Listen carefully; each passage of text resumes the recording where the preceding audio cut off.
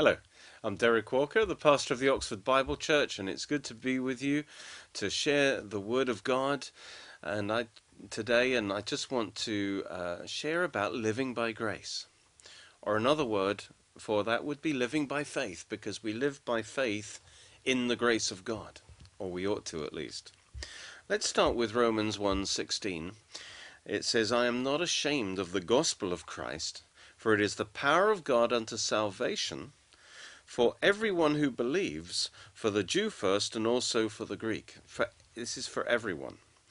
And this word salvation is not just being born again, but it is a big word that means wholeness, completeness, the fulfillment of everything God made you to be coming to pass. And so the power of God is available, and through the gospel. The gospel is the good news that this power of God is available for free. And that's why we call it the grace of God. And it has the power to save you and make you whole and empower your life. And then in verse 17, it says, "For in it, in the gospel, the righteousness of God is revealed from faith to faith."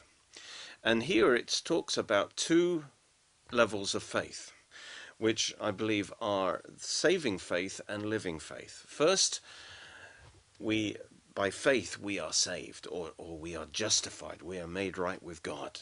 That we call that saving faith. And then secondly, there is living faith, as we'll see. Faith by which we live our life. And it's interesting, it says that the righteousness of God is revealed through the gospel. And there's, again, two aspects to the righteousness of God. There's imputed righteousness and imparted righteousness. You see, when you put your trust in Jesus Christ as your Lord and Savior, the first thing that happens is that Christ's righteousness is imputed to you. It's put to your account, so that legally now you are righteous before God in Christ. But also, and that is what saves you. You are made right with God, you're forgiven. But also, we need to still live our life. Not the old way, but by a whole new way. And that new life comes from the righteousness of God. This time it's the imparted righteousness of God. God makes you righteous in your spirit, and by the Holy Spirit he imparts his righteousness, his power for living, his wisdom for living. That's all righteousness, which means right, to be empowered to live the right way by the spirit of love of Christ within you. That righteousness of God now is flowing out of your spirit, and that is the imparted righteousness of God. So verse 17 again, it says, "For in the gospel," good news, it's a free gift, "the righteousness of God is revealed from faith to faith." First of all, we believe, and we are made legally righteous before God. We're justified by faith. But now also we live by faith in the righteousness of God. And it says, "As it is written, the just shall live by faith." Or, "the just by faith shall live." Which is it? Actually both. It's the just by faith shall live by faith. In other words, first of all, you're justified by faith, but now we are to live by faith. In other words, the grace of God, the power of God, doesn't just save us and make us born again. The power of God is now available for us every moment of every day to empower us to live the God way. And so, having been justified by faith, we are now to live by faith. Faith in the grace of God. You see, the grace of God, the righteousness of God, is now available to us, and it's flowing out of our spirit. And we can live by faith in that grace. And so I want to talk about how that works. What is this faith? Faith, you see, is when we received Christ as our Lord and our Savior. That saving faith, first of all, is a submission to his lordship. And it's trusting in him as our Savior, trusting in his saving life. And when we depended on him, because we couldn't save ourselves, we depended on him to save us, and his grace came into us and saved us. Hallelujah.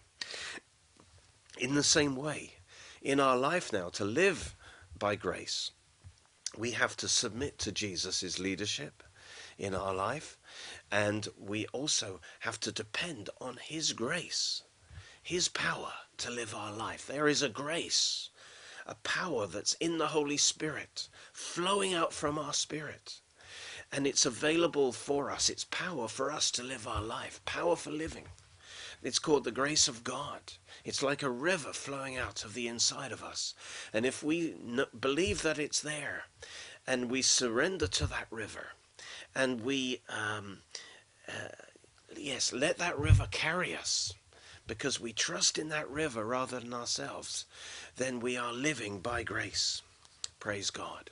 So I want to tell you that grace is there. Jesus said in John chapter 3, he said, after saying, you must be born again, you must be born of the Spirit. And he says, that which is born of the flesh is flesh, but that which is born of the Spirit is spirit.